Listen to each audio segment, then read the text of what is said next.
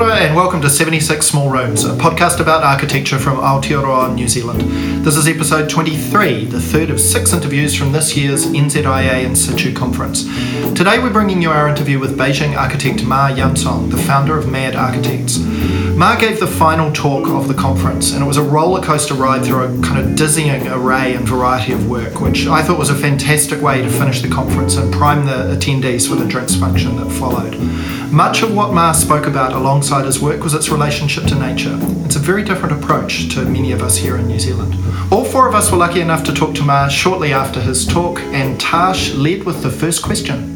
Ma, firstly, thank you so much for agreeing to be on the podcast. And we've just seen your presentation of really phenomenal work, which is located in various different places around the world. One of the things that struck me when I was watching the images and the presentation of your work was that you're really designing not just buildings but scapes, and by that I mean that it's the architecture but also the context around it. Is that an important for you in terms of the approach to your work? Yes, I always try to understand the architecture as a child. I try to remember what I experienced when I was young. I grew up in Beijing, so I remember the city as a very playful place. The courtyard, of course, the rooftop, the mountains, the lake, the sceneries. Then after I become architect, I know that they planned with the intention. They planned not just for beautiful landscape, but also for functions, for urban functions, also for spiritual, symbolic things. So that's why a city is so attractive for everyone, for people, just live their lives, for people, intellectual people, for young kids, everyone. So I can kind of find that inspiration in the classic cities, in the classic gardens. I think it's about overall experience rather than objects. But as a modern architect, you often only part of the job. There's urban planning, there's a building, there's a landscape, interior, everyone seems could detach from each other. So I think if I have a opportunity, I would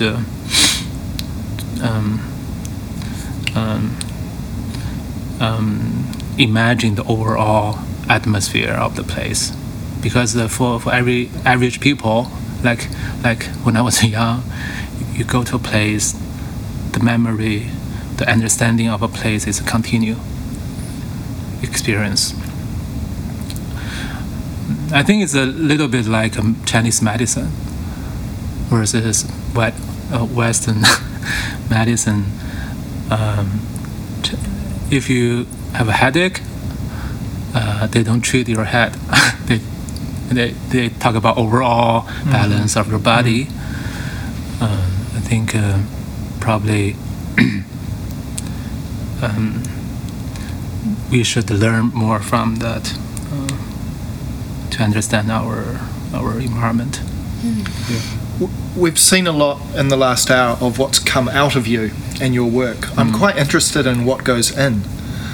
What do you consume by way of pop culture and influencing? What sorts of things feed you creatively? When I was a young student, I wanted to become a filmmaker, to make science fiction movies. So I was thinking maybe if you put your imagination visually in the cinema, so people go, they see this, that could happen in the future, and then after they come out of the cinema, this memory could affect how they think and how they behave in reality. So I really fascinating about that. I think as architect, probably I was thinking the same way. I think it's important that your practice it's dealing with how us as a human being imagine things. Some people say better future, but you think something unknown, something different could happen, then you can put it in your practice and make it real. Yeah. That's a fascinating. I think that's it. You mentioned that I think something a lot of architects relate to. We'd like to think that our buildings and our work leaves a mark on people and it inspires them and things like that. And I'm thinking about your Beijing 2050 sort of work. One thing about 2050 is people will have been experiencing some of your buildings for 40 years. And I wonder, when you talk about them being inspired, I wonder if you have an idea of what kind of inspiration you might like them to have. No. When I give a title to 2050, that means I don't expect those projects being realized before that. Before. Yeah. Right. So that was actually a futuristic. A look forward. Imaginary project. I didn't know. There's one guy wants to build one bubble. But there are actually 3 projects in the role in this concept. One is the Tiananmen Square being filled by the trees. Yeah. So let's see. But I don't see in the near future we could do that, right? And then another one is a floating city. I didn't show the image, but the goal was to discuss whether the new urbanism in Asia could have a different typology than American way. There must be, because we have so far 30 years urbanization, and then there must be some new idea come out, right? So I think 50 years is it's a concept to say we have to look at the future. By the time I proposed this was 2006, when everyone talked about 2008 Beijing Olympics. It feels like there's nothing after 2008. There's no 2009. So that's why we said 2050. Talk about the future, and then it's okay. It doesn't happen. But if you illustrate this, just like the science fiction movie, the image will affect how you believe what could happen. So that's how your imagination, even you don't immediately put into reality, but eventually will affect how people act in reality. So I think that's used to be the tradition in architectural world. In the past, the archigram, for example, Montabalist, the Japanese. There are a lot of young people as a profession. They're very critical about the current status, and they challenge the mainstream. They do something new. They try to communicate with the general public. They project the future. I think that's very weak now. That we're losing the profession, that how public can communicate with this profession.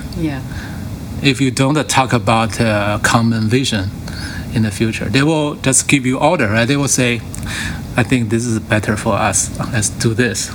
But I think architects as an intellectual position in society, they need to, people are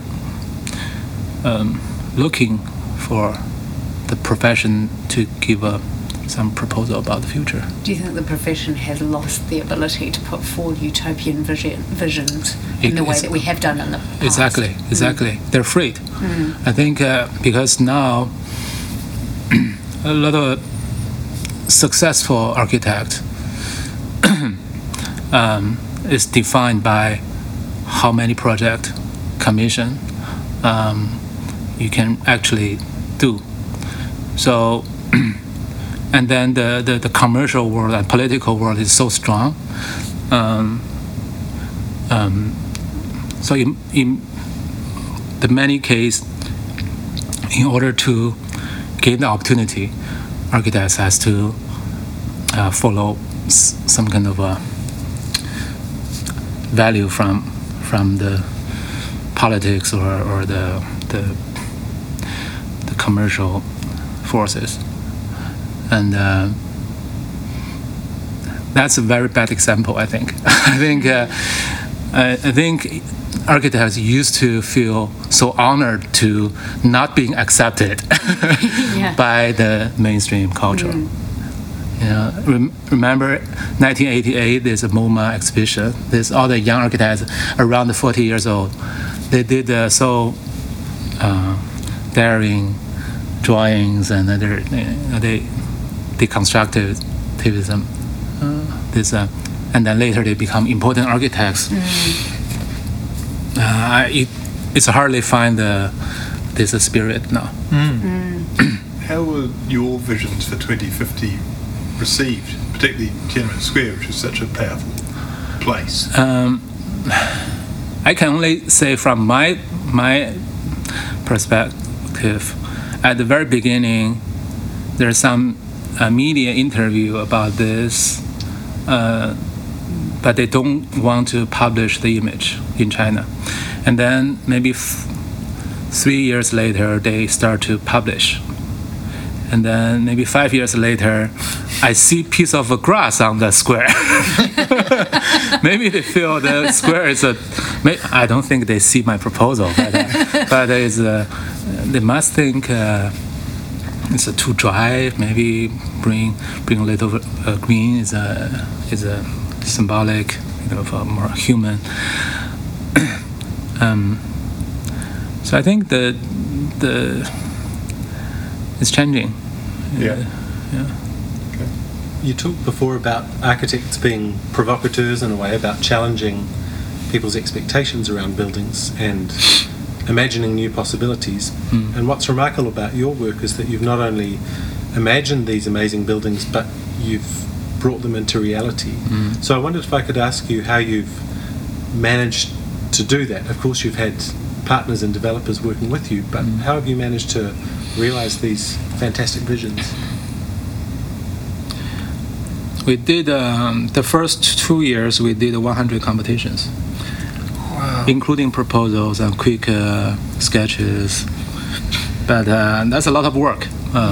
So everyone can do that. You will win one out of 200 for sure, or maybe two. That's how we started. And then once you get this credibility, and it's easier. And maybe we were lucky because the first winning proposal was outside China, in Canada. And then that was year 2005 when all the architects, Chinese architects, they're arguing about the Olympic major projects being commissioned to foreign architects. And then we did something overseas, so some client think, okay, maybe we can try these guys. And then that's how we started. That's an incredible pace of doing a competition a week for 2 years. Yeah. How many did you win out of 200? We win sometime, but they don't build it. We actually didn't build anything out of 200, but that's not good news for your audience. But we win some, and they didn't sign a contract. But I didn't really care. I think before that I was in school, And you just do projects like that, right? Yeah. In school, day and night, and you even pay tuition to being in the school. So there's and then you can do whatever you want when you have office. I'd like to talk about material, I guess. So many of the forms you make must require such, complex and new ways of forming forms. There's so much compound curvature and, expansion and rain and all of those things. How do you learn those materials, and how do you solve and specify them and solve the construction problem? We learn what we doing things, and we study from other people. Yeah. And we work closely with the engineers and material specialists. But I actually, if you look at my work, I try to limit the material I use. The number of materials. Yeah, the number of materials. Some people, my friend, some artist friend, even say my architecture is dematerialized. So I don't want to show too much material and detail, even structure. Sometimes we have very challenging structure, but I try to hide them. I want to, I want to create the atmosphere. If you see too much things, you will be distracted by things. So we use a lot of white and wood, sometimes silver, metal. Yeah. So, but when we use a new material, we need to see the proof that they have done before. I have to confident that we can use it. Do you do a lot of model making and mock-ups and one-to-one mock-ups as part of the process of solving all of those? A lot of that happens? Yeah. We even change on site. Yeah. When the contractor will listen. Yeah, they won't listen. But you have to involve emotionally. You send we send people on site, and they try to be friend with them. They sleep in the same dorm. They become friends, and then they back them to change sometime. The look at the Absolute Tower, the second tower, we try to use a different glass for the railing. And then when they put on, because I couldn't travel so much to see the mock-up, when they put on the building, it look all green, because we have this white print on the other side of the glass. Glass has a green, it's not super clear glass. And then they already ordered all the glass, and they already construct 10 floors. And then we said, I cannot accept the green glass. And then we go there, and then we find a way, we flip all the glass to have a print white on the outside. Outside. So we do a lot of this. We sometimes we argue, sometimes we cry, sometimes we back people, sometimes we try to find a smart way. Everything we can do to make it better. I think that's a universal experience.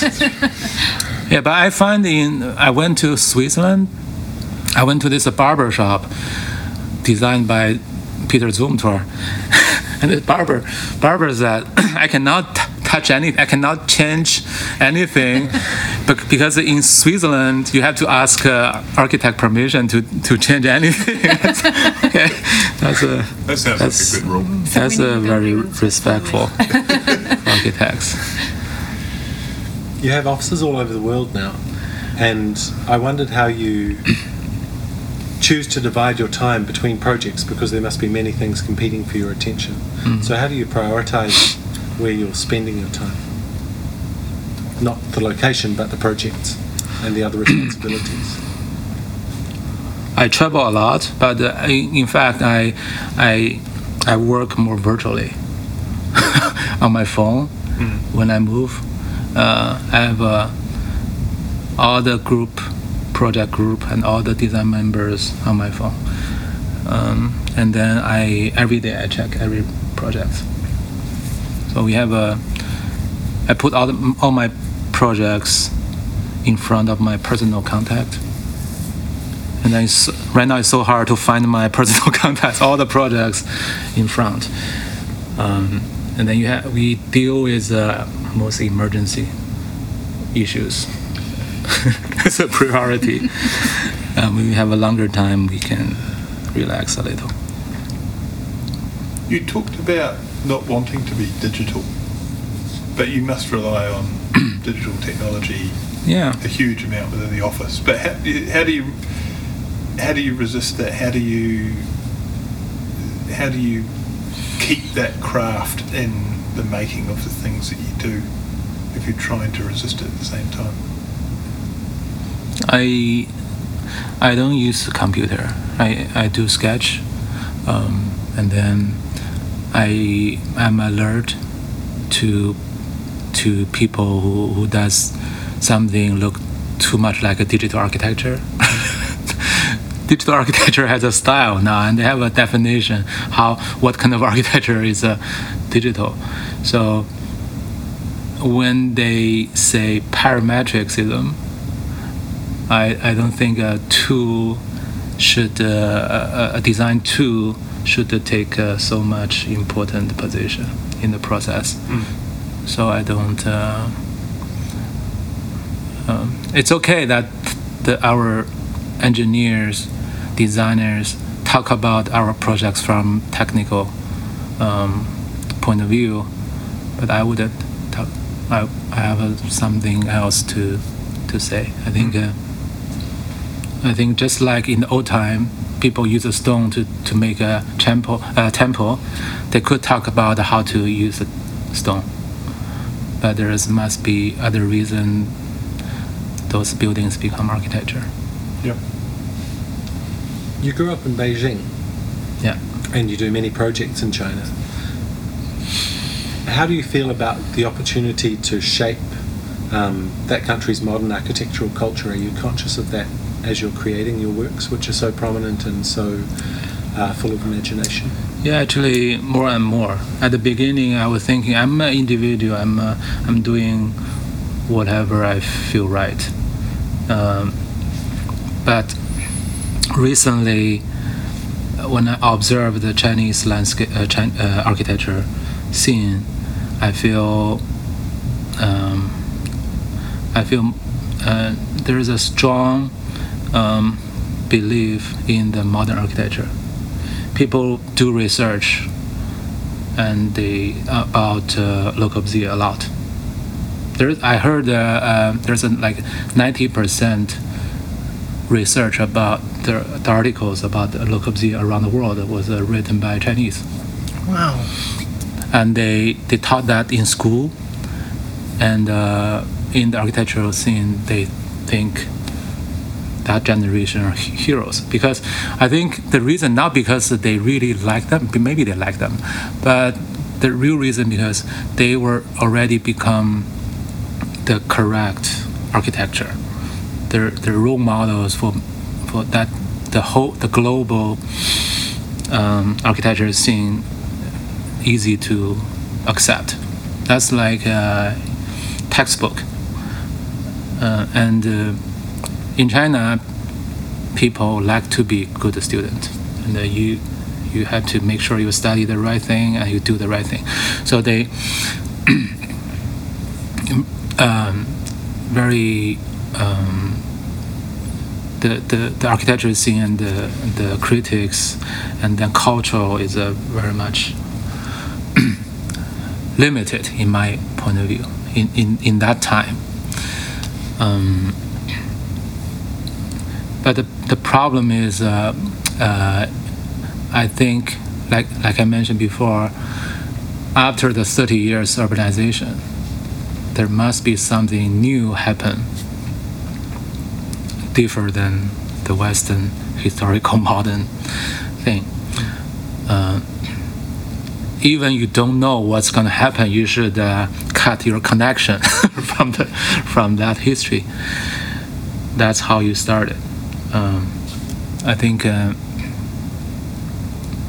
that's why I feel our practice in China it's at least it's a proof that can show there's another way for many young architects.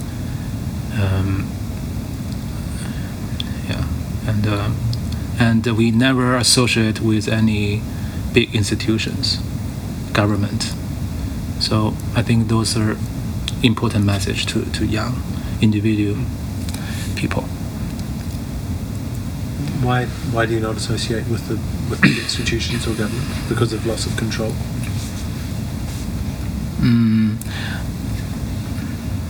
Yeah, I think being a part of institution means you have to lose your personality. Maybe you say, you don't have to listen this leader or that party, but you feel you're part of some kind of a group interest or values. I don't like that. I don't even know what I'm going to do in 5 years. How can I guarantee to other group? So I'm more interested in developing myself as a young designer. So I encourage all the young architects, they do that, because sometimes they lack of confidence. They feel, this is so powerful climate, I have to be part of something to be accepted. But I think our experience shows a different way. And Andrew asked about this on stage, about context, but it would be good to hear you talk about it again. So the Japanese kindergarten project, which, for example, sits in, is very different to its surroundings. In our architectural education, that idea of resemblance and blending in is a strong theme. This is very different. And you answered that, it's very different from its neighbours, but hopefully it would become part of the new history. And I wonder if you can just talk a bit more about that.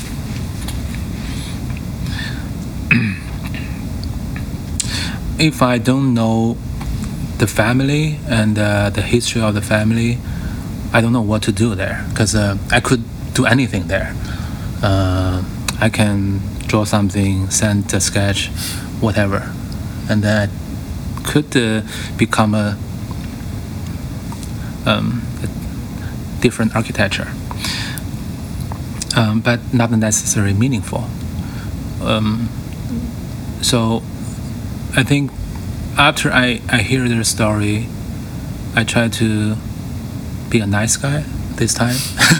Sometimes I don't care being a nice guy because your neighbors are so tough. But this time everyone is so nice, and I agree. I totally changed myself. This project is so different, and some people hate me. They tell me they like this project. I hate your other project, but I like this one better because it shows the soft side of you, being so considered about what's happening. But at the same time, I have to. I think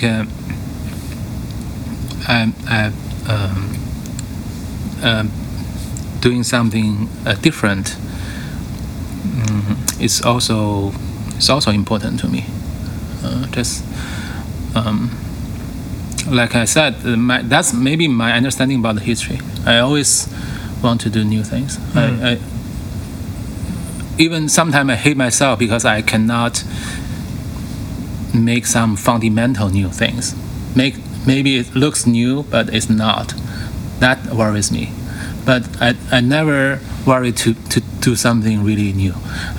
I think that's necessary, and that's that's what we expected when we see real old things. Yeah. Right? What they did in that time, and then 100 years later, what's different? 100 years later, what's new? So this is where you talked about this idea of there being no now. There's just this continuum. Yeah. And So there's sort of no real present in a sense. It just becomes this line. I think there could be something new, but without any connection to the old. But there also something look old, but there's actually nothing to do with old.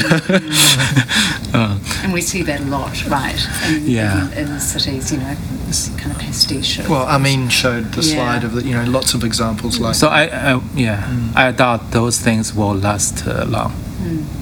Those are fake history. So, but what we need to do is to create a new history that continue from the past, because that's the nature of architecture. It lasts too long. It's just last many decades, even longer. So have to be examined in history. We've taken a lot of your time, and we're nearly up, but we maybe have one last question. I wonder, why do you think your clients choose you and come to you? They're looking for something different. But sometimes I use this opportunity to explain them why I'm different. Some people look at the different, looking for difference because they want to be special, or some other people, they have identity crisis. So they're wondering about the future. My architecture as a result look different from the reality and the past, but there's a reason that I think it's also linked to the historical value, or at least I believe myself, I'm inspired from some traditional architecture or gardens. Otherwise, where does architecture come from? I don't even know. So it must be some linkage. So from my childhood or from my background, now I'm trying to discover this. I think this is what I inspired from the past, but being translated by me, I want them to be new, to be different, and then I see the connection. Eventually, I hope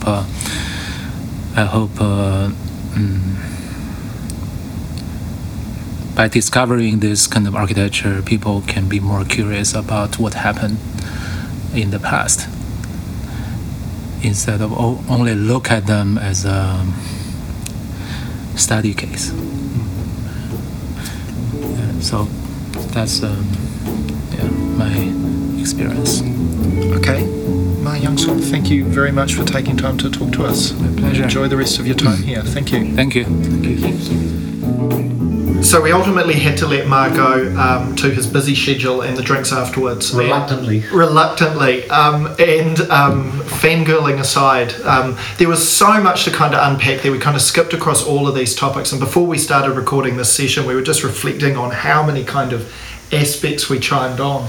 But one to probably start with, because it really stuck with us, and it was among many of the provocative statements he made, is this idea that unlike movements like Archigram and the era of that time, the 60s, where there were very provocative and utopian stretching visions of what society and cities could be, he feels that we're weak in that regard now, and there's not enough people making those kinds of assertive and forward-looking and utopian and visionary kind of statements.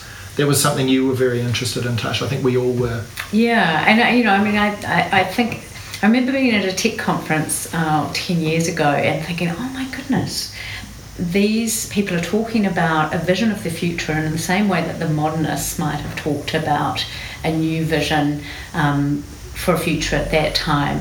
And I think the interesting thing to reflect on now is, that tech has kind of, some of those visions of the future are now sort of starting to look a little more dystopian. Christopher Hawthorne put images up of the autonomous vehicles, which actually promise a very disconnected future, quite opposed to the one that the sort of early tech visionaries put out, which was this very connected society with tech as an enabler. And so I think that Ma's comment was quite timely. architecture perhaps should be putting forward more visions of what tomorrow should look like, not just in terms of a built form, but in terms of how we live. I guess the tension, or perhaps the reason why we're in this position, is as we've started to develop our cities more, there has been that real tension between the object building architecture just as a kind of singular movement and what it means to create great cities, and the reality of that is that we need good urban fabric. We couldn't have a city full of gherkins. It just wouldn't work. So what is an architectural vision of the future? How do we start to look at that? We've become very apologetic. Yeah, I did think a lot of the conference had stunning work, but it was very polite and contextual. And I've got a really low tolerance threshold for statement buildings because I think a lot of them are kind of empty and purposeless. But I was really won over by Ma Yan-song's work, partly because he articulated so well how he was trying to find an architectural voice for his emerging culture in China and a vision of the future that they could hold on to. But also because I think the way he integrated a lot of his buildings into landscape was really convincing to me. And I haven't been to those buildings and experienced them in person, and that might be slightly different. But they were incredibly beautiful, and a lot of them also felt very appropriate to their circumstances, and importantly quite democratic in the way he'd kind of incorporated walkways or public spaces on rooftops and things like that. There was a degree of landscape about them, that became landscape, that made them really seductive and not in a superficial way. I was really inspired by him, partly because of that challenge you were talking about, Tash, that he's laying down to say, why can't architecture be big and brave and deeply inspiring? And I think we've kind of forgotten about its power in that sense, and possibly because, like you said, the cities that we live in shouldn't really be focusing on statement architecture when we have a whole lot of other problems we can deal with. But we don't have to be either or, is I guess what I'm thinking. Well, and we should be looking perhaps at how architecture directly addresses some of those other big problems, And I guess the other thing that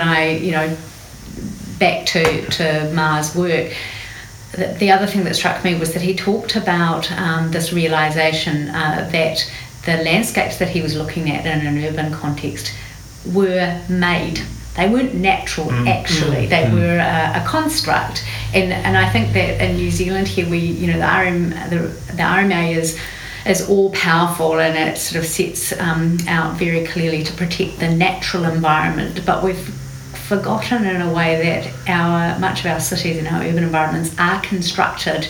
The landscaping there is a construct, and so why shouldn't we perhaps address that in a more complete way? So you mean instead of mimicking an unconstructed landscape in nature in the city, accepting that this constructed artificial landscape in nature in the city is a construct of itself? And you we people, humans, have constructed the landscape that we see in the city today. This is not what it looked like sort of 200, 500 years ago. So perhaps we should be a little bit more real about that and say, okay, well, actually, if we're building in an urban environment, we should acknowledge that and kind of, without being, I'm not suggesting that we should be wasteful or look to degrade things, quite the opposite, but just sort of acknowledge that actually we are working in constructed, altered landscapes. I quite liked how he was sort of saying that, why should I be contextual in a place where the context is shitty? There's this city block where the buildings around are crap and they don't have any aspirations. It's like, I don't want to fit in with them. I don't like them. I don't want to be associated with them. So why don't I create an alternative that he said something shows like a new way forward? He said something like, I was looking around at the environment and I thought maybe the environment is wrong. Which is great. And I think we don't question that enough in our cities, and that's possibly why we get mediocrity a lot of the time, because we have buildings trying to follow the rhythm of neighbouring buildings that were cracked to start with. Yeah. We will, perhaps there are certainly places or opportunities in the city where we could be thinking about a desired future context rather than. And he said exactly that about the kindergarten project. So you can look this up. It was in Japan. It retained the sort of timber skeleton of a building, then built this white shell over it, and it does not attempt to blend into its surroundings. And someone, I think it was John or someone, asked in the interview on stage after his talk about that, and he said, he just actually hopes that that building will become part of the new history in that area, which is exactly that. He's like, this is the context, this will be the context, this is the future context. It's not relating to the past context, it can become part of the future context. And I think that tallies really nicely with this idea of going, he talked about a continuum and there being no now, and there's a line, and so this building might be the first one in a step towards a different context in that village. Might be 10 years away, might be 200 years away, in which that building forms part of that new context that someone else then comes and works alongside. He also had a great sense of humour, and you can look this up online as well, listeners. He did a proposal after he finished being a student in New York for this kind of crazy, unbuildable billowing structure that would act as a memorial for the World Trade Center buildings, Yamasaki's Twin Towers.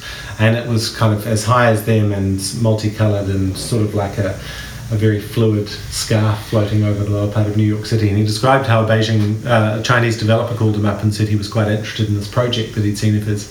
And they had a 2-hour meeting, and it turned out at the end, Ma realised that the developer was more interested in building the Woolworth building that was in the front of this rendering than the actual structure that Ma had created behind it. And he had a lovely self-effacing quality that I think was quite winning in a sense. He had a bit of luck with his proposal for those little infill buildings within existing villages in China, not villages. In Beijing. The Beijing 2050. That's right, and it was those little bubbles. Little silvery pods. Which were toilet facilities that are scattered through the... And some of them are happening now, right? He certainly built one. He presented one that was built. I thought that was quite good, really. It's interesting.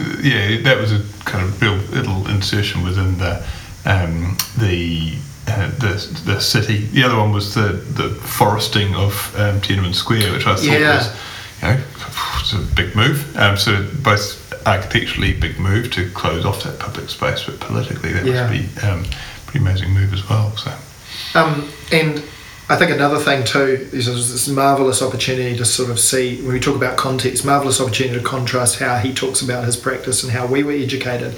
And in the room with us when we were talking to Ma was Andrew Barry, who was a tutor of mine at architecture school.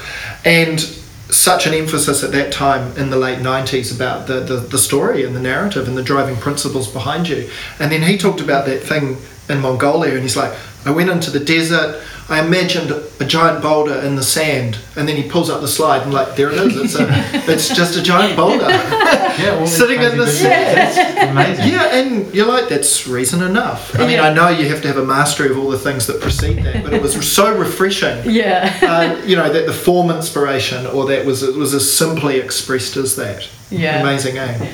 I think the other thing that was really illuminating was the number of competitions he entered. Was it 200 in his first... 202 years, I think, was it? Phenomenal. Yeah. And I think he said he won 1 or 2. That's right. And neither of them got built. I mean, the whole experience I found just terrific food for thought. I haven't stopped thinking about it since, really. Yeah, that's right. I mean, such contrasting work, and just the variety. I mean, there's a sinuousness to some of the projects, and they blur the line even between building and sea. They go into the water. But then the Hollywood Hills building is almost fortress-like and contained in that block with quite a... It'd be interesting to experience it in person, but it looks like quite an austere wall. And then the little houses, little monopoly houses on top. Almost a totally different approach to site and how you touch the land, And architects like him that get big projects are often kind of written off as indulgent because they're presumed to have clients who are deep-pocketed and who are prepared to, let them run with the checkbook. But Betsy Williamson was saying that she has been passed or to Ma Yansong's twin towers, apartment towers that he designed in Mississauga near Toronto. And she was saying how smart the planning was and how efficient it was, even though these buildings talk and twist. They had the same floor plan that just twists up with the form of the building, and how that would have been quite efficient to construct, actually. They don't look like they would have been. They look like they'd be fiendishly complicated, but she was kind of complimenting the discipline that came with that. So, Ma Yansong, everyone's favourite new architect. That's our chat with Ma Yansong. We hope you enjoyed it. Look him up, it's incredible work. And thanks for joining us on this episode. Thanks also to NZIA for arranging our interviews with the speakers at this year's In Situ. That's it from 76 Small Rooms. Bye. Bye. Bye.